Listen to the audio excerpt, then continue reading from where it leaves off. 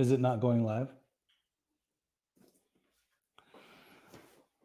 Welcome to Peggy's Recovery Corner. This is a recovery podcast where we talk about all things recovery, alcoholism, addiction, mental health, anything that's recovery based. Today I have a very special guest. Her name is Nickole Galvez. Welcome, Nickole. Hi. Nicole's a good old friend. I've known her for many years. We've worked together. We have run in some recovery circles together. And what an honor and a privilege to have you here today on the podcast. I've been wanting to do this for quite some time with you. So we're going to just go over your whole life, your past, what it was like, what happened, and what it's like now. I think you have a very amazingly gnarly story. There's a lot to it. I know a lot about it, but I think we'll learn more about it today. First and foremost, welcome. Thank you. Nickole, so tell me, where are you? What nationality are you? Let's get that out of the way. So my mom is white, which she's combination of European. Okay. And my dad is Spaniard. And I have Middle Eastern in my family as well. Middle Eastern too. Okay. And then where were you raised? I was raised, started out in Cerritos and then ended up in the neighborhood in Norwalk. Okay. And from there, I ended up a part of a neighborhood, which I never wanted to be. Okay. But it just kind of happened that way? Mm-hmm. Do you think you had a choice when you were younger to choose not to be part of the neighborhood, or was No, I didn't. It was it was you either that or you get your ass kicked. Okay. Yeah. And we'll get to that in a sec, but I want to hear more about your childhood. So Cerritos, California, is officially Orange County, but like on the border near kind of near Norwalk, right? Yes. Any siblings? I have 5 brothers and 2 sisters. Okay, and you are the second oldest. Second oldest. And growing up amongst them in that family system, was there mom and dad? So the dynamic of my family is my mom grew up as a single. I grew up with a single parent home, and my grandparents helped raise us. And there was always love in the home. We always got taught morals and values, but it went from that to, as I grew older, I had this already developed resentment as to why my brother and I weren't good enough for my dad. Mm-hmm. So I already had this complex of inadequacy and inferiority. And what was that? Was your dad, was there high expectations from your dad of you guys? No, he went with another woman and started a whole new family. And how old were you when he went and did that? 4. 4 years old. Okay. But he was still in your life even after he started his new family? Periodically. Meaning that he would come over or take you guys or what? I guess looking back at it now is when he felt bad enough to come and see us. So there was some kind of guilt that he carried. Mm-hmm. Okay. And then what about when you ended up in Norwalk? How old were you when you went there, and why did you go? I was about 12, 11. We got there around 11, and I stayed there until my freshman year of high school. Mm-hmm. And then my mom bought her own place in the city of Bellflower. Okay. So at what point did you start to acclimate to the neighborhood in Norwalk? Oh, when I was 11. 11 years old. And did you get jumped in? No, not officially then, because I was only 11. Mm-hmm. So, but I was doing a lot of their dirty little deeds. Okay.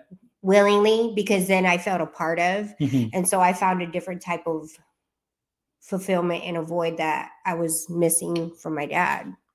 So you were kind of getting love from the neighborhood because that's just the way it is. That becomes the first family before it becomes the second. It was definitely the first family. Okay. As you were growing up, what other types of things started to happen to you? You want to talk about some of the things that you told me? Yeah. So from the age of about 8 years old to 12, I was being molested by a family friend's son who was a teenager, and actually by both her sons.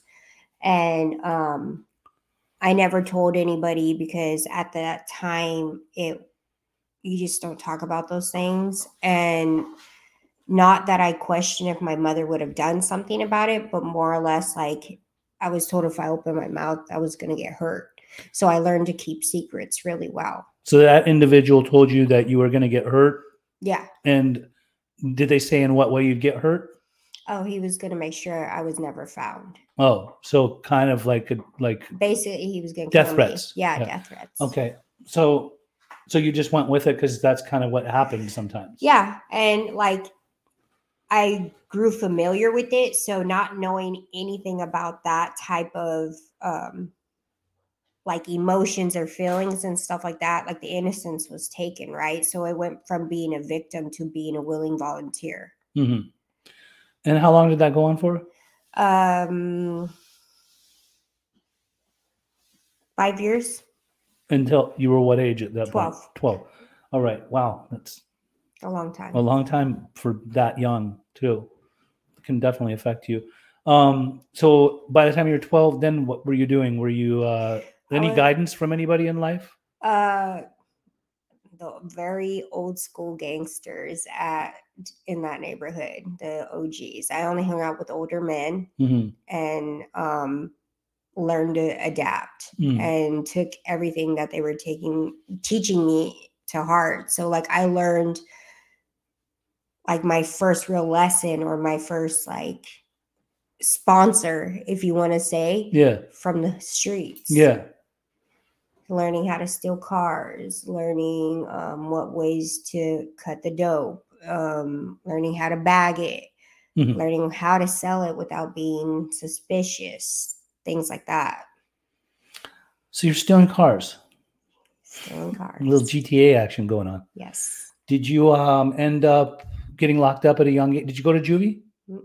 You got away with stuff in your adolescent period? Mm-hmm. Were you still in school? Yes. Junior high school, high school? Junior high and high school. Did you finish high school? I sure did. I graduated. Amazing. With a 3.9. Wow. With all that going on, you were actually still academically inclined. Yes, because I never really had a problem with academics, and I think that's a part of like my obsession and compulsion because like feeling always less than, I had to be good at something. Okay, so you graduated high school, and what happened with your life at that point? What were you doing?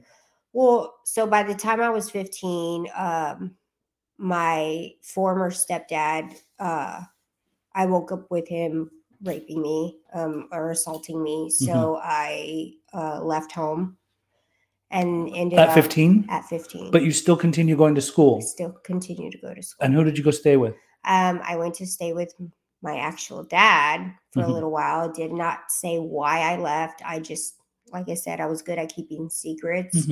How I ended up at my dad's house is I got into a fist fight with my mom's ex-husband, and she didn't understand what was going on, but I was always angry as it was because of what was happening to me from age 8 to 12. Right. So like at that point, like she just thought I was angry. And so him and I ended up in a fist fight and I left home. Did you think if you would have told your real dad when you went there, did you not tell him because you thought he might do something? Oh, my dad would have killed him. I had a feeling. Yeah. Yeah. Yeah. And where did he live? What city did he live in at that time? He lived in Norwalk. Oh, he had moved to Norwalk. He was living in Norwalk. Gotcha. So right back to where it all began, I was. It's a little LA girl. Okay. So then what? I graduated high school, but after school... Let me back up. During this time, I'm using. When did using first start? And what did you use? So I started drinking at 11. Okay. What did you drink? Beer, hard stuff? What? Hard stuff. I drank whiskey, any liquor, any type of hard alcohol I could get. That's what I was drinking. And I started using cocaine and freebasing with the old school dudes because freebasing at what age? About 12. Okay. 12 to 13, like 13, 14 years old. And then by that time, I already tried PCP. Was this the 90s? Yes. It's the 90s. Late 90s. Late 90s. Mid 90s, late 90s. Okay. PCP too. A little bit of that Sherm stick. And how were you doing that? With cigarettes, joints, what? Dipping cigarettes. Because I started smoking cigarettes at age 14. Okay. So when you did PCP, like what would that do to you? Oh, man. I was out of my fucking mind, man. Like just doing things that I was always taught like never to do. I was doing like stealing more cars. I had no fear. There was no concept of fear, no concept of emotion or remorse. And crazy, there was no consequences either. You weren't getting in trouble. I wasn't getting in trouble because I knew how to fly under the radar. I mean, I was taught to cover my tracks. So that's exactly what I did. And who's going to believe that a 15-year-old is doing that when I was always well-groomed? Back to PCP. What kind of feeling does PCP give an individual? Like the superhuman strength. It really does. It really does. I mean, like I've been pulled out of a tree half naked. It makes you really hot a lot of times, right? Yeah. You're always hot. You're ripping off clothes. Paranoid. It's almost like your mind is just way ahead of you and your body's trying to catch up. Right. I mean, it totally whacks you out. Yeah. I always thought I was being followed or under surveillance. I thought at one point ants were surveilling me, like they were undercovers were sending these robotic ants up the tree to find me. So major psychosis. Yeah, major psychosis. They used to call it angel dust back in the 80s and 90s too. I remember that. Yeah. Okay, so as life went on and you got into your young adulthood, like into your 20s, what were you doing with your life at that point? So, I mean, at that time, I didn't consider myself an addict because the way I was taught was you're only a junkie or an addict if you're shooting up. And at that time, I wasn't shooting up yet. I strongly say yet. And how old were you when you did start shooting up? 22. And why did you? I was with who I thought were friends, and I seen them and seeing the effect it had on them and like how it was the dope was hitting them quicker. So I was like, I want to try that and I can handle it. Like, I just want to try it one time and that'll be it. And the one time turned into 2 and the 2 turned into 5 and the 5 turned into, I was doing it throughout the day. So let me ask you this question. You know, there's a lot of people in recovery circles that say, I was born an alcoholic or I was born an addict, or some people say I wasn't born an alcoholic or an addict. It was based off of my circumstances, who I was around, and sometimes my trauma or just my influences. Do you think, I mean, how long have you been sober now? Almost 8 years. Okay. As we go along in sobriety, because I just took 16 years last week. So I think more and more, first of all, I don't believe I was born an addict and an alcoholic. I don't. I used to say that because I would hear people in recovery say that. But over a period of time, I thought to myself, well, what if I was raised in a different part of the world? Would I have become that type of addict or an addict at all? But really, there was a lot of things that happened to me in my life too, like a lot of trauma. I believe most addicts and alcoholics have a lot of deep-rooted trauma.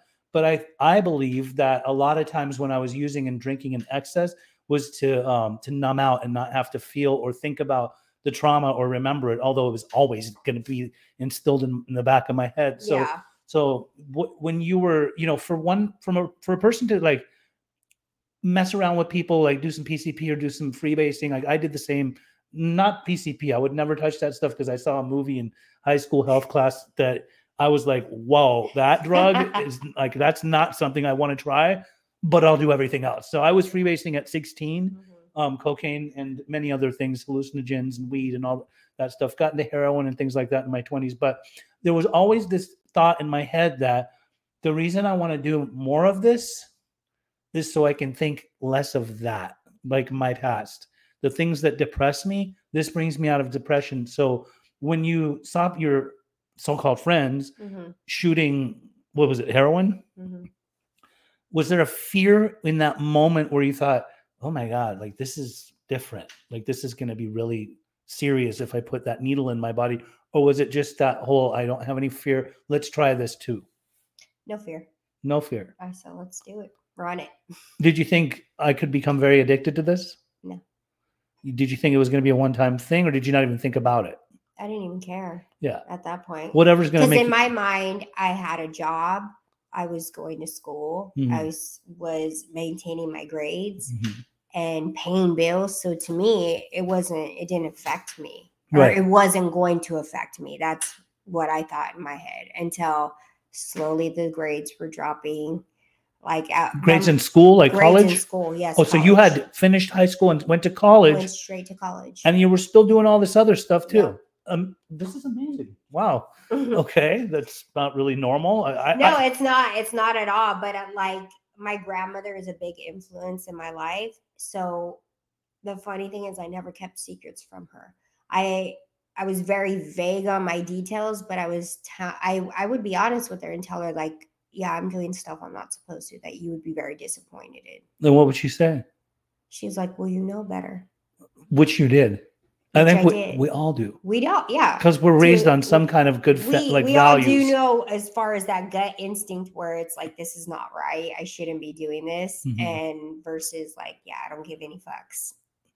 Gut instinct plus intuition equals possibly, definitely higher power, at least in our recovery world. I definitely have a God of my understanding. I love that. Okay. So your grades were dropping as a result of you taking it to the next level, getting high. Where were you living during that time? I was living at my mom's house. I went back to my mom's house after I graduated. In Norwalk?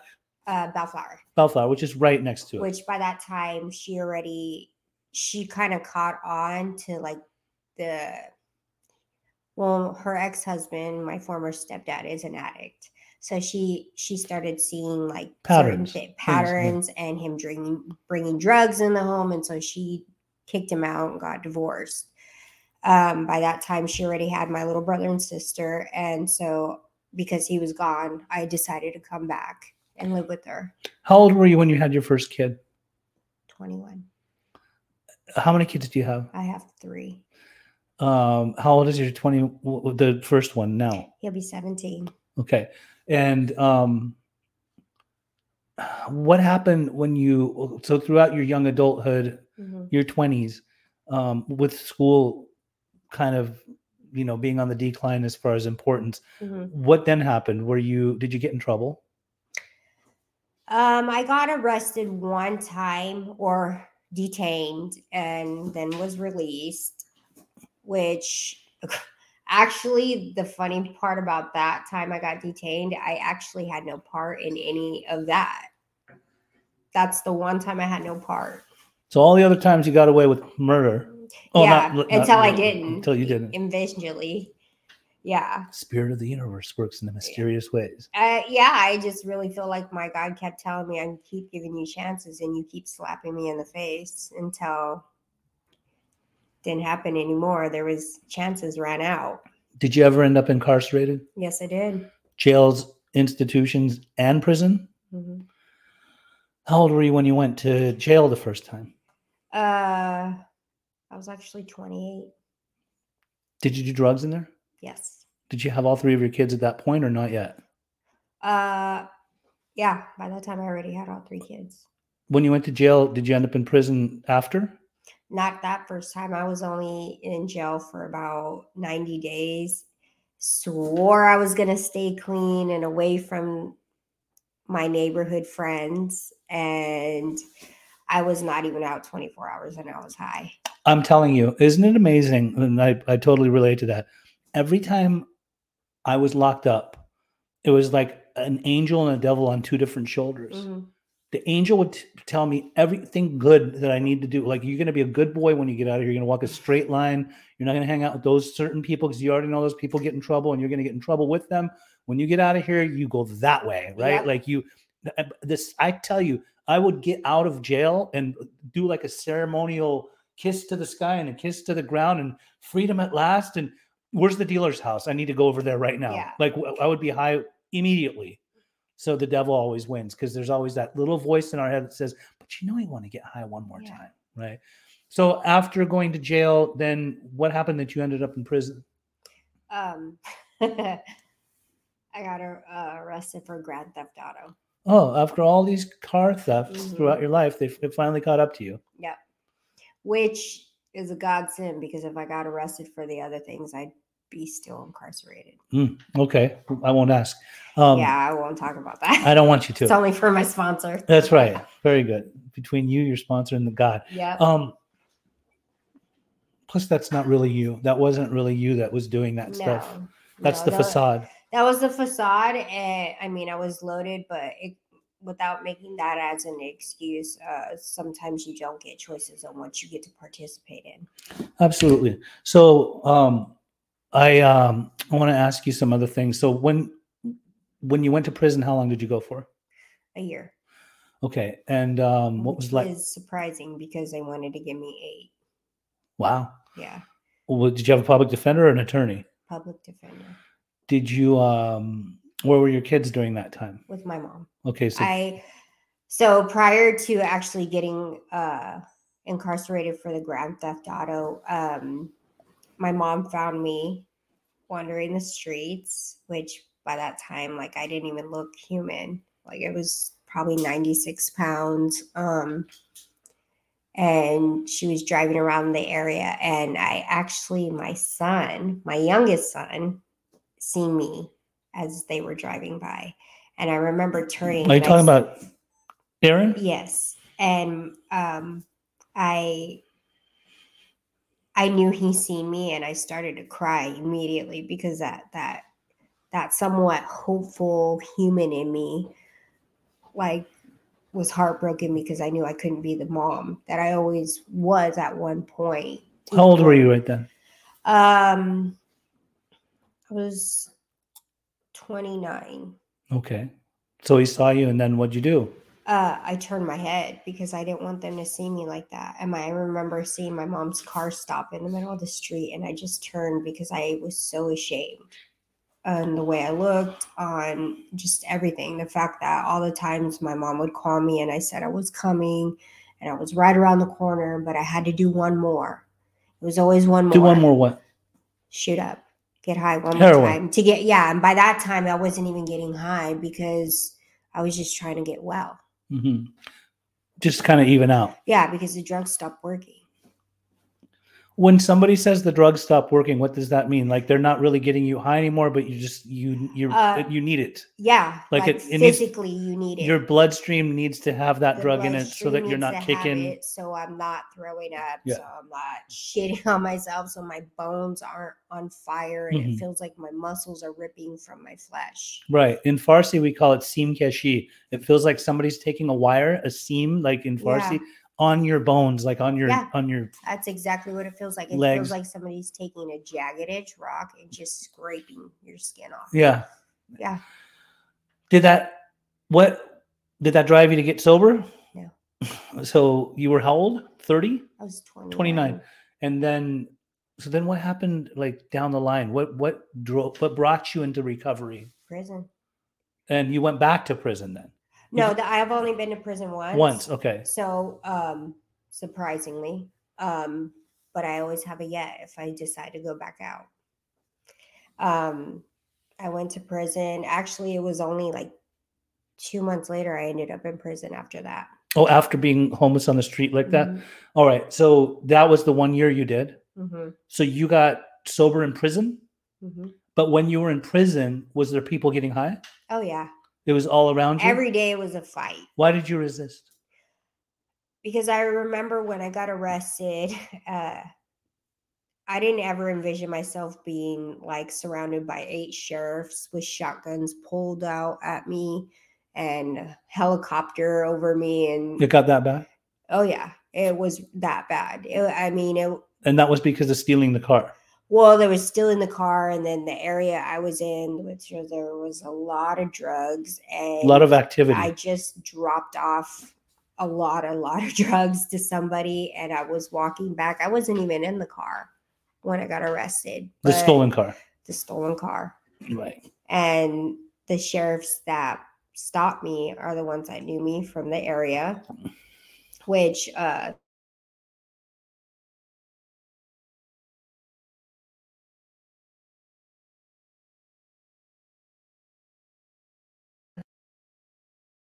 way to pay your taxes. Sure. Okay. So when you went to prison, did you make a decision the first day you walked in, I'm going to stay 100% sober? Or did that come along the way? It came along the way. Like, so they don't give you detox medication. Well, at least they didn't at that back time. then they didn't. They didn't Now at they that do. time. Yeah, now they do. Now they just pump it in there. Yeah. Now everybody's on Subutex, even people that don't have to an each opiate their problem. own. I totally respect, but like I know for me, like I had a hard time. I got Tylenol every 12 hours. So you were kicking in prison. I was kicking in prison and very sick, very, very sick. And I remember just laying there and all I said was, okay, God, I don't want to get out of prison, but if you could help me live through this, I will make sure I never do it again. And like one of the pivotal moments prior to that is I was in Skid Row by 5th and San Julian, and which I was running the streets over there and getting high. I was just assaulted. I've been sex trafficked, and I remember bleeding and laying on the floor, and I got up and people just kept walking over me and walking past me. Never once did somebody ask me, do you need help? Would you like water? And I remember in that moment thinking, like, if I ever get out of this lifestyle, I will make sure nobody ever feels like they don't matter. Oh. Wow. When you were in prison, were you introduced to any kind of like community, like sober community? Was there other people sober around you? No. So you're like the only one? Yeah, whether they were using psych meds to get high or they were getting sent happy cards, whatever it was. Happy cards means meth inside a paper, right? Meth or heroin. Yeah. Dipped on the. That's dipped in paper, and then they can lick it, or they eat the card. They eat the card, which will get them high. Okay, so sober 1 year in there. You didn't do anything one time, so you came out having 1 year of sobriety. Now, what did you do then when you got out? So right before I was released, like officially on the 1 year mark, I was offered a program. Do you mind saying which program? Redgate. You went to Redgate? I went to Redgate. So Redgate is in Long Beach, and it's an indigent detox, but they do have a further program. Yes. And you went, wow. Still considered incarcerated. I wasn't allowed to leave the property. So I finished my time out there. And so what is it, like AB1? Or they'll send former prisoners to come do... If they're eligible. It depends on their charges. So I luckily made the cut because none of my charges that was on paper were violent. What was Redgate like? I've heard stories. It's definitely an indigent, but it's no nonsense. It's what I needed. Like you weren't allowed to talk to the males. If you did, it was 3 to 5 conversation in front of a staff member. There was no fraternizing. There was no politicking in there, which I still did because I still had a lot of bad behaviors. With the conditions that they set, like no fraternization, no politicking, none of that stuff. If you broke rules, was it pack your bags and leave, or is there consequences? So depending on the person, I guess, like in my case, it would be back to prison. Oh, so you were looking at prison time if you're... Oh, and you're politicking. Yeah. So it was basically like, it wouldn't be just me finishing out the year. I would have to finish out the sentence as far as like what they originally... So I was 8 years? A joint suspension. Joint suspension. So I would have finished 8 years out in prison. How old were you when you were at Redgate? I just turned 30. How long did you stay there? I stayed there almost 9 months. And then what did you do? I went to their sober living. And at first, when they first took they took the ankle monitor off prior to that. And I couldn't wait. I had plans. Like I was like, I'm not going to go sell drugs, but I'm going to go do other things that I used to do. To make money? To make money. And I won't use, and I'll be fine. And I remember in the moment of them taking the ankle monitor off, I realized I just had this set doom and fear because I knew I was going to get high. I'm really happy that you're talking about this, and I'll get into it in a second of why I'm happy you're talking about it. So what made you overcome the temptation to go make money in other ways? Well, prior to that, I was allowed visits with my kids. Mind you, I hadn't seen my kids. And your mother was bringing your kids to come see you. Yeah. So while I was using, I didn't go see them. I would drop off money. I would go drop off diapers. And my mom would say, I don't want your dirty money. And I would feel so insulted because to me, I was like, well, I'm still providing for my kids. And that wasn't providing. No. I was taking from somebody else. So I refused to see him. I refused to have my mom bring them so I can see them while I was locked up because I didn't want them to see me like that. So it had been a very, very long time that I hadn't seen them. And when I got there, that was the first time I seen him. And you had a change of heart of what you want to do? I started to. A little awakening. One of the many spiritual experiences I've had. I love it. Yeah. That's what I'm talking about right there. Mm-hmm. It's the things that really wake us up to the reality of life and what we need to be doing. Yeah. Because Aaron so delicately put, because I used to tell him I was in timeout instead of incarcerated. Right. I was in timeout for doing bad medicine. And how old was Aaron at that time? I think he was like 5 or 6. And I will never forget it. He was like, just keep it real, Mom. You were in jail because you were doing drugs. So he was calling you on your shit. Oh, yeah. Good job, Aaron. And I was like, yes, I was. I was doing drugs and I got in trouble for bad stealing medicine. a car. Yeah, bad. I was trying to be age appropriate. A nice way to dress it up. Yeah, and that age appropriate. Yeah, those yeah, 5-year-olds. 5-year-olds these days are as smart as a 30-year-old. It's ridiculous. Oh, yeah. So, but you know what? That's what I needed to hear because I'm not a person that sugarcoats anything. I know you're not. I need it raw and uncut, even if it came from a 5-year-old. I love it. And if it has to take a 5-year-old to convince you that your life wasn't working or needs to be changed, then so be it. Let's listen to the 5-year-old. Yeah. Especially if a 5-year-old's making smarter decisions than us when we're in our active addiction at 30 and 40. Absolutely. So what made you embrace recovery? So by that time, I already had about a year clean, or a little over. But I always say that I was 9 months into recovery getting a sponsor. And the reason why I say that is because it is really hard to stay clean and get any type of day. But recovery is a different ball. It's a whole other animal. And like people that go to meetings, you know, they have the cliches, meeting makers make it. That is very true. But people that work and live the steps change. Mm-hmm. And so you can bullshit your way through your clean time. Mm-hmm. But people that work the recovery and live it know the difference. I couldn't agree with you more. So, and we know this. Mm-hmm. Although you went to a different organization when it came to recovery, that I like that organization and I've been part of it. And I really love their readings and all that. Obviously, you know what organization I went to, even though they call themselves not organized, and sometimes they're very unorganized. But they do have a different spiritual path for people of our making, definitely. So how long were you sober when I met you? I think 2017, maybe. So 2 years. 2 years sober. When I met you, and this is what I want to kind of get into now. This is the recovery now, right? Yeah. Like when I met you, we vibed.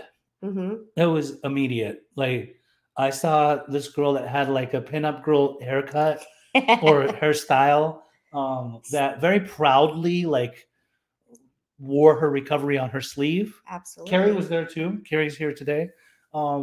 We just vibed. Your recovery was so attractive that I thought more people need to talk to Nickole because Nickole talks the talk, walks the walk, and she's a real one. Like she was. I didn't know. I've interviewed you a couple times before for some other YouTube stuff and TikTok stuff I've done, but they were just like small pieces. But like today is like the real macaroni, like the whole thing, right? The whole story. So to hear the whole way as when it started and what it became and who you were, and like I love, without ever stepping foot on Redgate property. Just like I love organizations like that, because if a person can get well in an indigent place, they don't need to go to some place in Malibu that's like, $100,000 a year. Yeah, I mean, you can't save your face and your ass at the same time. Absolutely. And I'm not gonna powder anybody's ass. Like, if they have a problem with what I say, they can call their fucking sponsor. It's not my problem.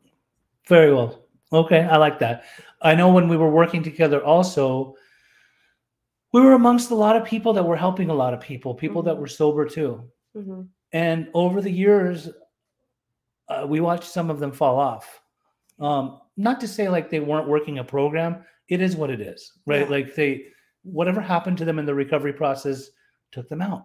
Mm-hmm. People that we were very close with, people that ended up overdosing from fentanyl, people that we believed in, people that we like really looked at as people that were helping people. Mm-hmm. And some of them we never would imagine that they would overdose and die, but it happens. That's the nature of the beast. Mm-hmm. And then this is what I wanted to talk about too, that's of great importance, because obviously I have some homes, and in my homes we have a men's house, a woman's house. In the women's house, I see a lot of women that come through, and they'll look like they're ready for recovery. They'll act like they're ready for recovery. They'll try to get a get well job, and a get well job. Like, I think what happens to them sometimes, what goes through their head is that the get well job is only paying minimally. Mm-hmm. I know how to make more money. Yeah. That's going to fulfill my needs financially. And they'll go after that old lifestyle, however that is, without selling drugs. There's other things to sell. OnlyFans, escorting. All that stuff. And what ends up happening, it takes them right back to relapsing. Mm-hmm.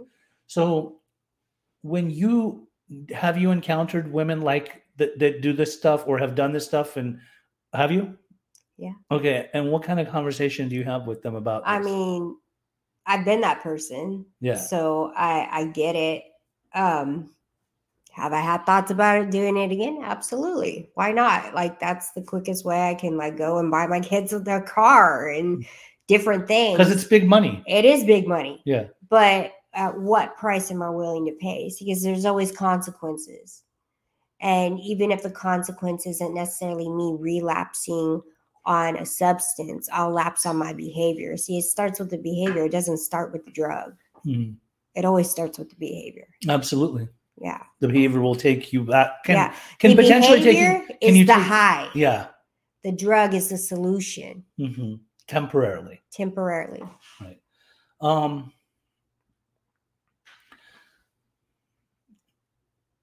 You recently, you've had cancer for a while. Mm-hmm. What kind of cancer is it? Ovarian. Okay. And when did it start? I got diagnosed in 2018.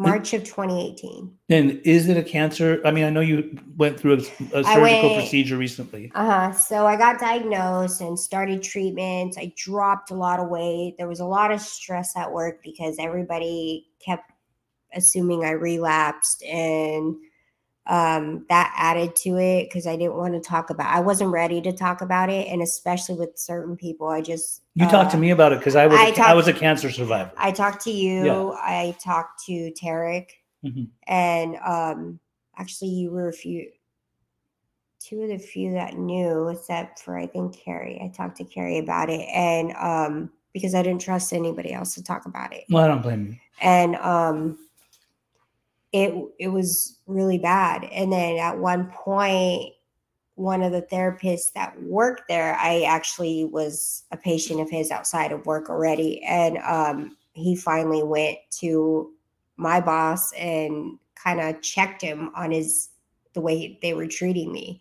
because he knew what was going on. So mm-hmm. without breaking my confidentiality, he kind of just hinted, like, if you only knew what was really going on, you wouldn't be acting like that. Mm-hmm. So I was dropping weight, and I finally got pissed off enough when they kept asking me if I was still clean, and I did the drug test and kept passing and just like different things. And obviously in my drug test, it showed that I was doing taking chemo. Yeah. And I refused pain meds because I didn't want, at that point, I was still questioning the motives behind if I really needed the pain meds or not, which I did, and I wasn't looking to get high, but I still was kind of iffy on me personally taking them. And I already spoke to my sponsor about it. And I had the meds available. I just didn't use them because I didn't want to have to go through that transition of, okay, every time I'm feeling an ache or a pain, like, let me take another pill or let me put on a patch. So I left my meds with my sponsor at the time. And I finally got pissed off enough at certain individuals that just continued to come at me. Whether it was work or outside of work, it didn't matter. Come at you to say, like, you're not sober? Or mistreat me. And my family was like, I fucking have cancer. Yeah. Then you, like, said it. Oh, yeah. Very aggressively. I didn't know that you weren't telling other people, but now I know. And then the surgical procedure that you had now, is there light at the end of the tunnel in that sense? I had a surgical procedure in April, which removed a very huge tumor behind my uterus. At the time, we weren't sure if it spread to my uterus. So there was another surgery scheduled. So I just recently had a hysterectomy. Okay. Are you all right? For today. Today. I love your positive attitude. More optimism. During all this, because it's been a lot of years that you've been going through that. I was working 2 full-time jobs and in school full-time. School. Want to talk about that. So here was this girl that was on Skid Row, dying, being walked over. No one was helping her. She goes through a process to go to prison, to come out into a program, to finally, like, really open her eyes to recovery. Probably your kid, like, gave you that motivation, or your kids. And now sober almost 8 years or 8 years? I'll have 8 years, September 21st. Wonderful. And I know you'll make it. Like, I feel very confident that my friend Nickole and I are on this path together, shoulder to shoulder. Now, you went to school for what? Human services psychology. Okay. So, and didn't you just finish top of your class? Yes. I noticed there was something I saw. It was Dean's List. Yeah. Grade point average? Over 4.0. Why am I not surprised? I'm so proud of you. Yeah. You should be proud of yourself. I am, because Aaron, are you proud of your mom? Good. He's nodding his head. I know. I'm a part of the Justice Scholars Club, which are for former incarcerated inmates. Does that mean you want to become a psychologist that specializes in helping people that are in the prison system or getting out? So to narrow in, my minor is in addiction studies. So I have considered becoming a forensic therapist, which we analyze the person or the patient without reading their file. We allow them to tell us our story, and then we base what they're telling us off the actual factual, like what was been diagnosed, and we just put it together and then formulate a treatment plan on what way would be best to, like, address the issues. Powerful. Yeah. So I'm already enrolled again to get an associate's in administrative justice, because I do want to work with the justice system. What a turnaround. And even though you have a past record, the justice system would still, I mean, in this day and age, there's miracles that happen. So you can get pardons. I actually did a lengthy process through, it's called New Way of Life organization, and I just recently got my whole record expunged. It's wonderful. Yeah. You're luckier than me. When it comes to expungements, due to my status, I got mine expunged too. There's more I got to do. Oh, yeah. So it wasn't looking very hopeful at the time. The organization I went through is completely free because I have a lot of felonies. I'm a felon or former felon. I have cases out in Orange County. I had cases out in LA County. And I truly believe it's only by God's grace why the judge actually accepted it. Awesome. So I get a lot of phone calls from a lot of parents that have sons and daughters. Mhm. It's when I mean, it always hurts my heart to hear that people are running the streets aimlessly in full-blown psychosis because of addiction and whatnot. But when I hear a story like yours, I know whoever's tuning in today, if they are, especially on my YouTube channel, I just want you to know how much hope there is out there to hear this happened to this individual, my Mhm. friend Nickole, and how much she's turned it around. So there's always hope. Yeah. By God's grace. I Mhm. mean, no matter how we look at it, even if you're not a God believer. Yeah, there is something bigger than you that's working for you. You just have to change your perspective. Voltaire said, even if God did not exist, it would be necessary to invent him, right? Mhm. So I was a non-God believer, or I stopped believing. Like part of me always thought maybe I was agnostic. I was atheist, then agnostic, but I believe by coming into recovery, I just developed this relationship with a power greater than myself that I comfortably call God now, and I'm very open about talking about it. As much as I used to cringe hearing other people talk about Yeah. God in recovery rooms, God saved us. Oh, yeah. God saved you. Mhm. If people were walking over you when you were in Skid Row, Mhm. God wasn't. No. God carried us through. No, I truly believe like I had a choice till I didn't have a choice. And even then, like those were necessary things that I needed to go through in order to come to where I am today. I love it. Do you have any kind of, before we wrap up, any kind of inspiration or hope that you'd like to put out into the universe or to anybody that's struggling or suffering, say any kind of message? And the biggest thing is learning to tell on yourself. Because being in denial of oneself will keep you sick. Your secrets keep you sick. Whether you're completely abstinent from any type of drug or alcohol, or you're actively using, your denial will keep you sick. And it's only until you get honest with yourself that you can be honest with somebody else. I couldn't stay clean for my kids for the life of me. Right. Like after having my son and going down to the car and getting my dope and then plunging it in, like the IV. Like who does that shit? I did. I was somebody that used while I was pregnant. That's my truth. So like, your kids all came out healthy? Amazing. Yeah. I know somebody else that My happened to. middle son is autistic. He even though I'm been beat up, I've had my throat cut, I've been stabbed multiple times, like that type of stuff happened while I was pregnant. Right?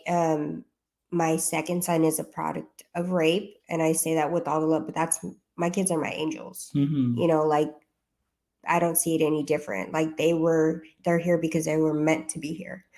I had a choice. I could have had an abortion and I chose not to. That's my personal choice. Not everybody has different perceptions, and I completely respect it. Yeah. But that was my choice, and I chose to keep him.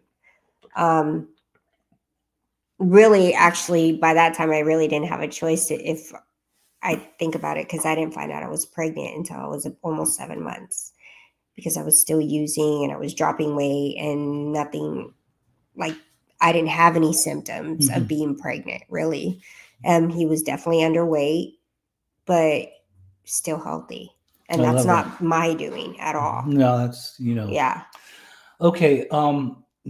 Before we close out, any questions or comments? Nothing? Okay. I want to thank you for coming down today. And thank you for having me. Oh, you're amazing. You're just such a good friend.